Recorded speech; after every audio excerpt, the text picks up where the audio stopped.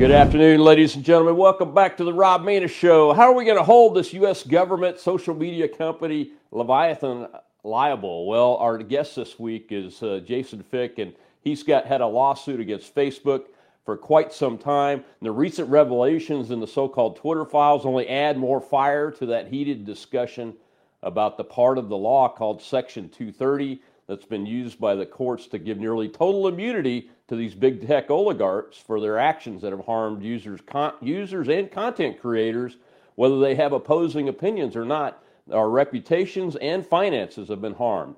He recently wrote in Human Events that if the Section 230 is applied correctly, the answer to the question of whether they can be held liable is absolutely yes, but with a caveat.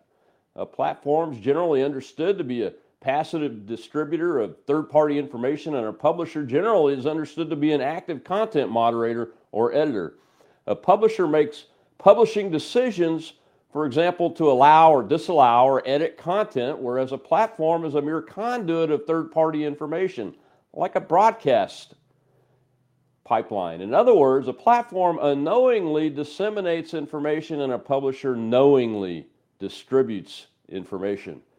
Their differences, knowingly versus unknowingly, or passive versus active, are very important in understanding this Section 230 distributor liability. Justice Clarence Thomas recently noted that Section 502 of the Communications Decency Act makes it a crime to knowingly display obscene material to children, even if a third party created that content. It's odd, he said, to hold, as courts have, that Congress implicitly eliminated distributor liability in the very act in which Congress explicitly imposed it, close quote. Justice Thomas is correct, says Jason Fick. It is odd to both impose and eliminate distributor liability in the very same statute. To understand and apply Section 230 protections correctly, it all comes down to whether the platform knowingly or unknowingly, active or passive, distributes the materials at issue. Jason Fick is the founder of the Social Media Freedom Foundation and the Online Freedom Caucus, and co-author of the Online Freedom Act. Jason, my friend, welcome back to the Rob Manna Show. How are you? I'm good, Rob. How are you, sir? Oh, I'm doing good. I don't think our country's doing so well, though, with this whole Twitter file release, which goes much deeper than just Twitter, as you and I will get into eventually in this. But I was pleased to see the movement on the Section 230 cases, and we've had you on the show a couple times before. We've talked at length about the original case, your case against Facebook. Give us an update on and a reminder on what that case was all about originally, and then where it's at now. Yeah, sure. So if we go back, what ended up happening with me is I had a very large audience on Facebook. I had built a marketing and advertising business within essentially a fun memes kind of, social media network, but I had up to like 38 million fans. Well, Facebook's business model, along with like Google's or Twitter's, does something that no other business model does. It competes against their own users. So it kind of put this disincentive to keep me on the platform like anybody else. Well, they eventually wiped out all of my pages, all of my businesses, because I just wasn't of any value to them. Well, of course, now that's translated into political, ideological, and lots of other values that they dislike, they simply eliminate. Well, the problem with that is that I had caught them red-handed. In fact, it had nothing to do with my content. Absolutely no possible way it had to do with my content in the circumstances of my case. Well, in 2018, I sued them, and we took it to the courts, and the courts found that Section 230C1 prevents them from being treated as a publisher in the general sense. Now, most people think, and this is the general consensus, and that what that article was about, is that they can do anything that's otherwise objectionable, they can remove it. Well, what if I told you that doesn't even apply? Because if you can't treat the company as a publisher when it acts as a publisher, it is immune from all of its own conduct. That's the equivalent of sovereignty. And we've been saying that in court now for close to 4.5 years, and nobody's been listening. Unfortunately, the the California courts, they actually immunized all of Facebook's conduct, like everything that they did and so forth. Now that sounds familiar, right? Across the board, Sure that does. these companies just, they can't be held accountable for their conduct. Well, that's because they can't be treated as a publisher. Now, we've been saying that's wrong. And the reason being is because if you can't treat them as a publisher under C1, removing content that's otherwise objectionable is publishing. It's irrelevant, right? It becomes superfluous. You don't need that other portion of the law. Well, I'm not alone anymore. I've been saying it, been screaming at the top of my lungs, but nobody was listening. We even went all the way to the Supreme Court, and the Supreme Court didn't hear our case. 2 years ago, this could have been resolved. Mm-hmm. Well, sure enough, and this is obviously, I'm sure you and your audience have heard the Gonzalez case and another Twitter case are currently being considered by the Supreme Court. I believe there might even be a third. I haven't quite confirmed that yet, but the reality is Section 230 has been taken up by the Supreme Court. It's a great thing. Things are changing, right?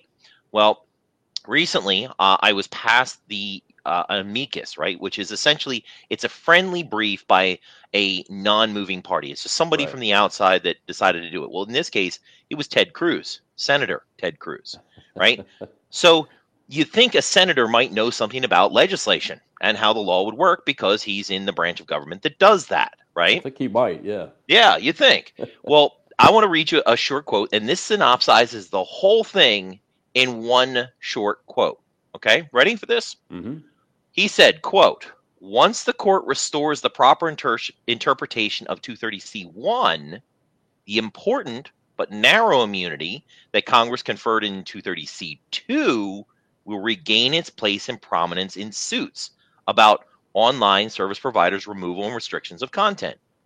In other words, if they fix 230C1, content restrictions will finally apply to the proper subsection. It would work again.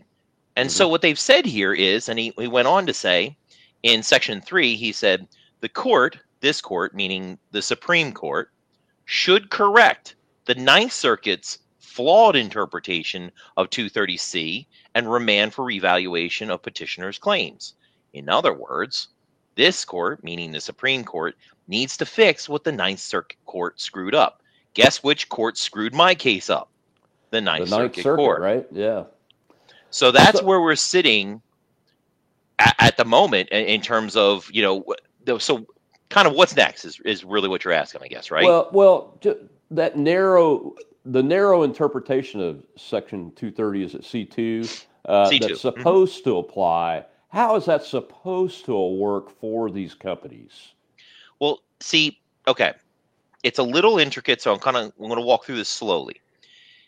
If you go back to 230C1 and you can't treat them as a publisher, all publishing is covered, all of it. That's wrong. Right. It was only supposed to be the protections of a platform, meaning they can't be treated as someone else, not as themselves. That doesn't make any sense, right? So when that means that 230C2 starts to work again, as Ted Cruz says, and what that means is that in that circumstance, everybody goes, oh, well, then it goes back to otherwise objectionable, which first off has never applied, but secondly, there's a measure of good faith in there.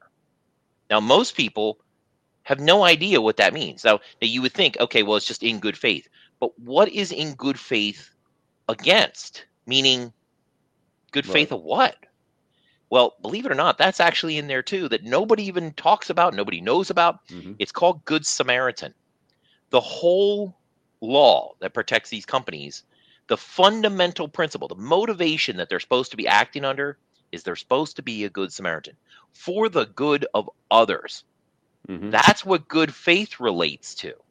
They have to be acting for the good of others. Well, let me ask you, Colonel, do you think that they have been acting as a good Samaritan in good faith?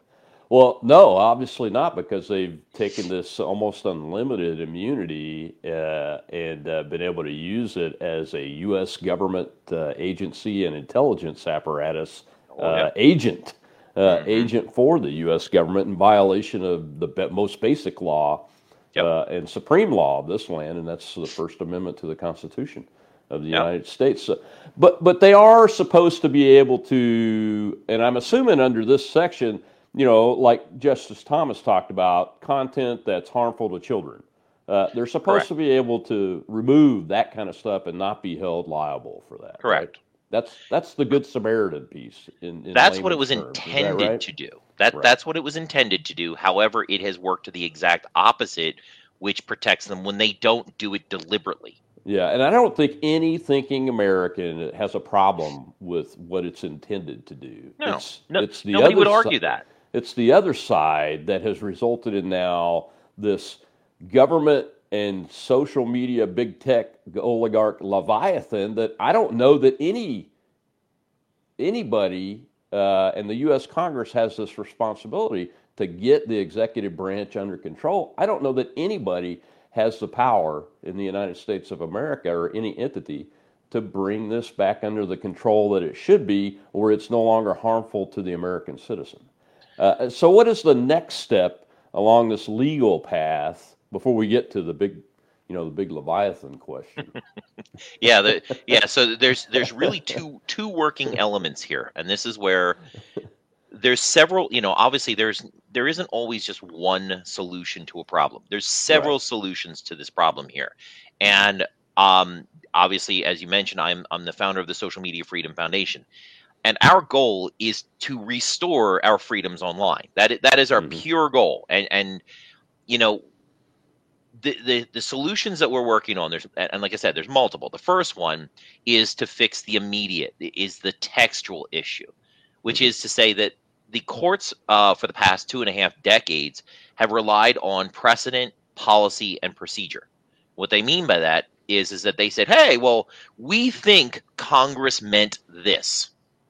We Yeah. think that Congress meant to immunize all publishing conduct. Well, that's not what it says. That's literally not the words that are on that document. And you know what they call that, sir?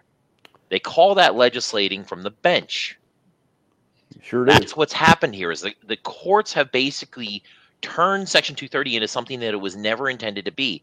It's the translation between legislation and the courts. Well, now the Supreme Court has the opportunity, but also I believe is going to take the opportunity to correct this. There are a lot of amicus briefs that are out there that align identically to our case, and frankly speaking, Gonzalez is a good case, but it's not superior to ours. Ours handles this specific problem, this textual versus policy and purpose conflict. It doesn't do what they say it Yeah. does, where the text says it does what it was supposed to do, meaning the Right. legislation is the legislature in this case, not the courts. So that case right now, I am actually about to petition the Supreme Court. Believe it or not, that's what I was working on right before this show. We are working on a cert petition that will be in the Supreme Court before they hear the Gonzalez case. Hmm. So this may be able to be, I believe they call it consolidation. They can consolidate the case and rule on all of them simultaneously. At which case, I will finally see what most people don't realize is, and this is something that's I guess it's actually a good segue to the next issue, which is the deprivation of rights. Right. Facebook took my property and denied me liberty under the protection of government. That Right. amounts to an illegal taking, right? Hmm. I'm entitled to due process. I'm entitled to be heard when and people say, oh, they can do whatever they want because they're a private company. Well, first off, they're a corporation. Secondly, no corporation or a private entity can't do anything it wants. I mean, it can't Yeah. shoot you, can it? No, it can't steal your stuff, can it? It can't unlawfully detain you, right? Right. These are all things that impart due process. Hmm. Well, I had gone all the way to the Supreme Court and was never heard. Not one judge heard me. Right? I never saw a court, never saw a judge, nothing. In other words, my due process rights were harmed. I was harmed by the US government, which changed was a pivot, because now I'm not just saying, well, Facebook harmed me. Right. Now the US government harmed me as well, because the US government who wrote Section 230, is it not? It is. And Facebook did not dismiss itself, did it? Nope. No, that was the courts.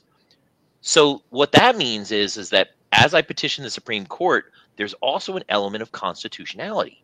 Right. This law has been denying us of our rights. Now it's just become much more prevalent with the Twitter files, Yeah, I right? was going to ask you, you mentioned in one of the articles about a constitutional case. Now, is this the same case Mm-mm. or is this a Nope. new case?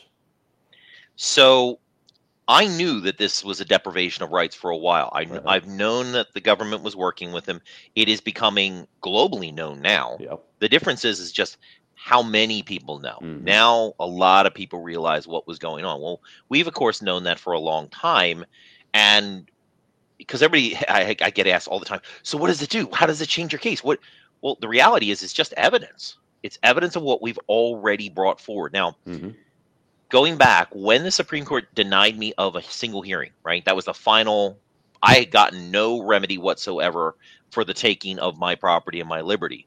I started working on a constitutional challenge, as we are talking about here, Mm-hmm. and we filed that in April of this past year. Okay. And I stood on the Capitol steps with Congressman Gohmert, and we announced this thing. Media completely ignored it. Most people do not know it even exists, right? Yeah.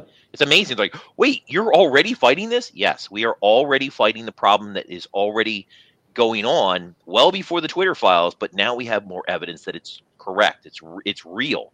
There is a relationship between the government and these private entities, Mm-hmm. these companies, these corporations.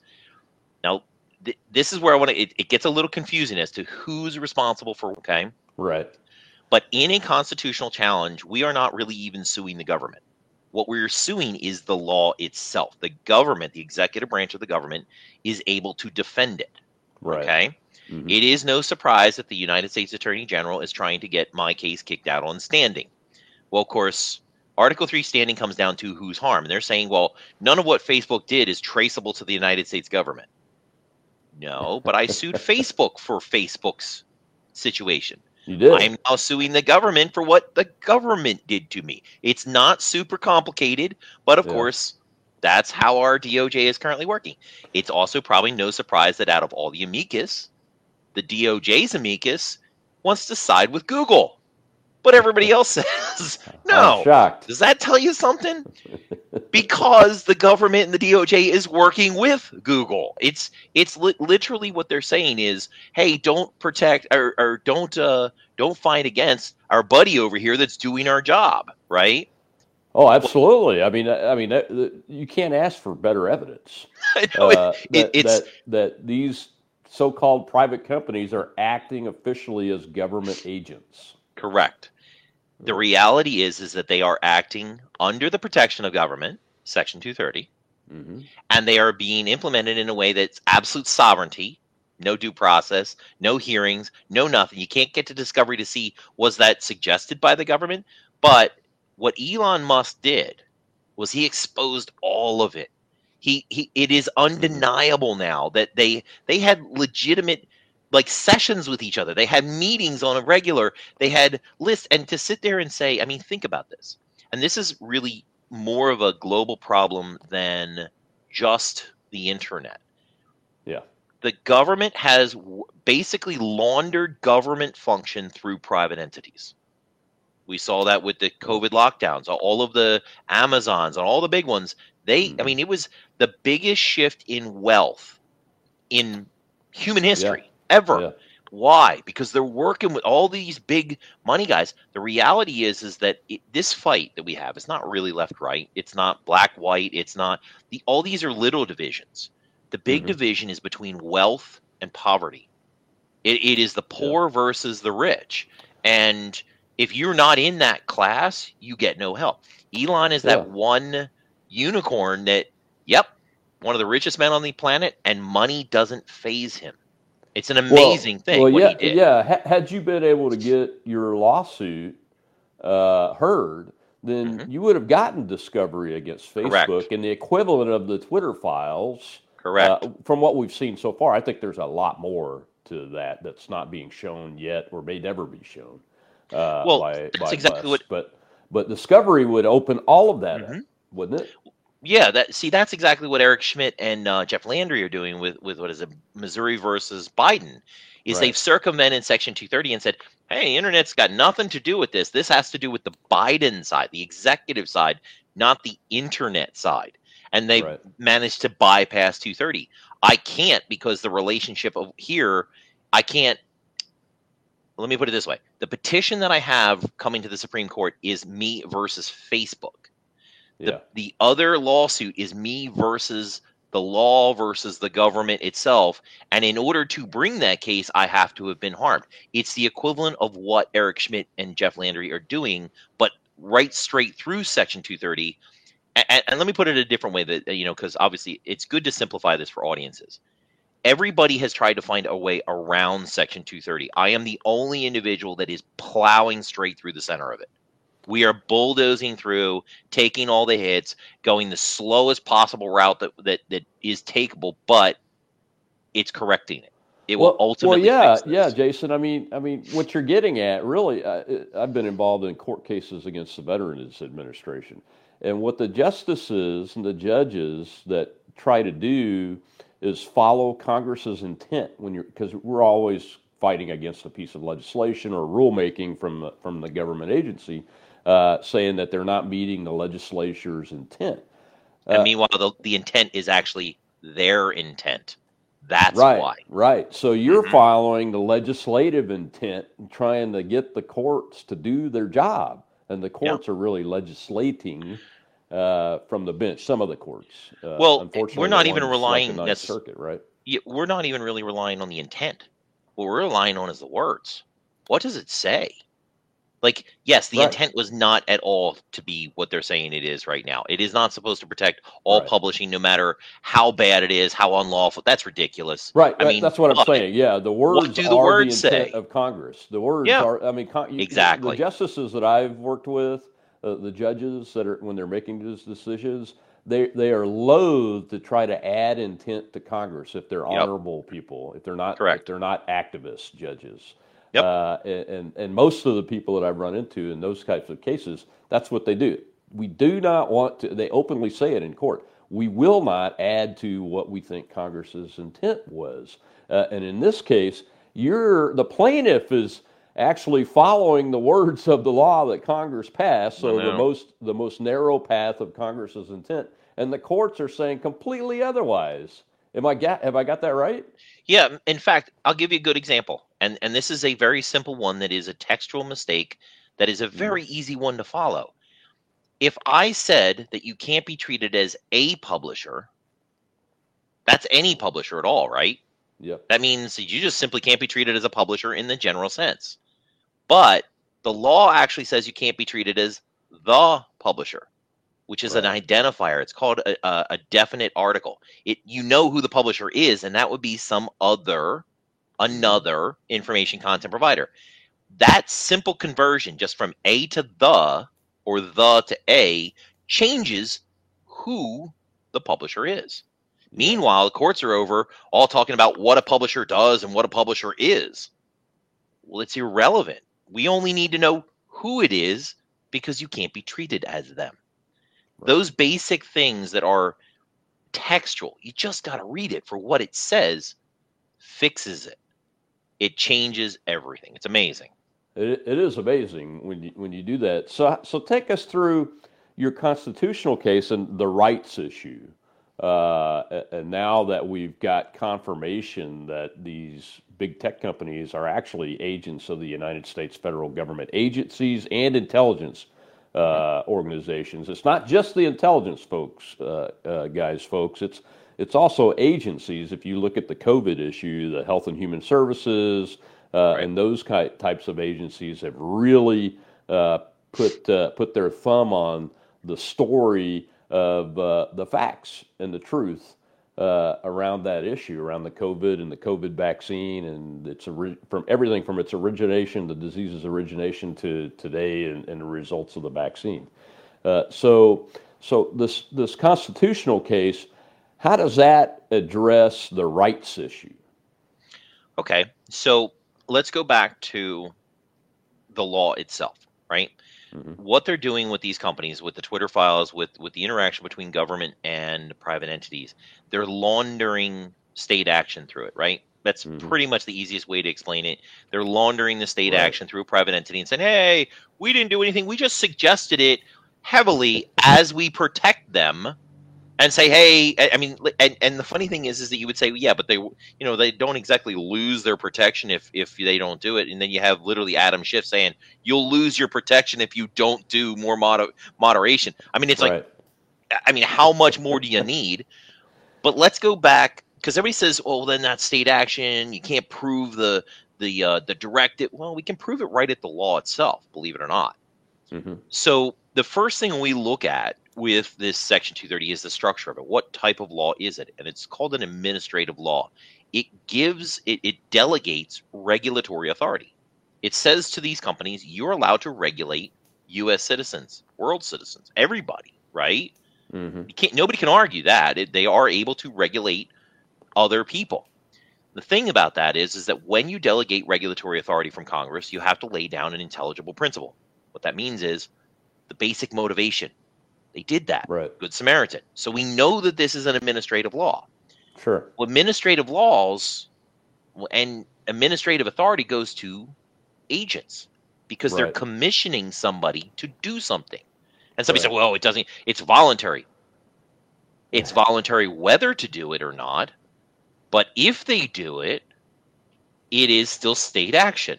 What I mean by that, the first line is very telling. This is the title of this section that protects them. Protection for Good Samaritan, blocking and screening of offensive materials. Right? Right. Well, Congress said block and screen offensive materials, did they not?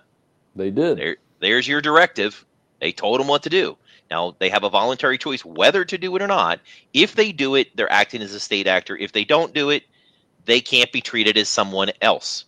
Very simple, right? I've just rendered the whole thing down to the basics. And what do they get in return? Protection. So they are protected as a state agent to voluntarily act at the directive of state. They're still a state agent. So fundamentally, we sat there and we said in a constitutional challenge, they're state agents. It's delegated authority. You can't do that. Not only that, but it's completely contradiction to the Constitution because it says that they can remove materials even if the materials are constitutionally protected. Those are the exact words. And it's like, that's basic. Like, you just can't do that, you know? And everybody says, well, they can because they're a private entity. But the government can't protect it. That's the point. The government overstepped its bounds. Yes, the sites can still take down content no matter what. They should not be protected from government to restrict lawful speech. Why? Watch the rest of this interview on Red Voice Media Premium using the link below. Completely uncensored and ad-free. Not a member yet? Try it for $1.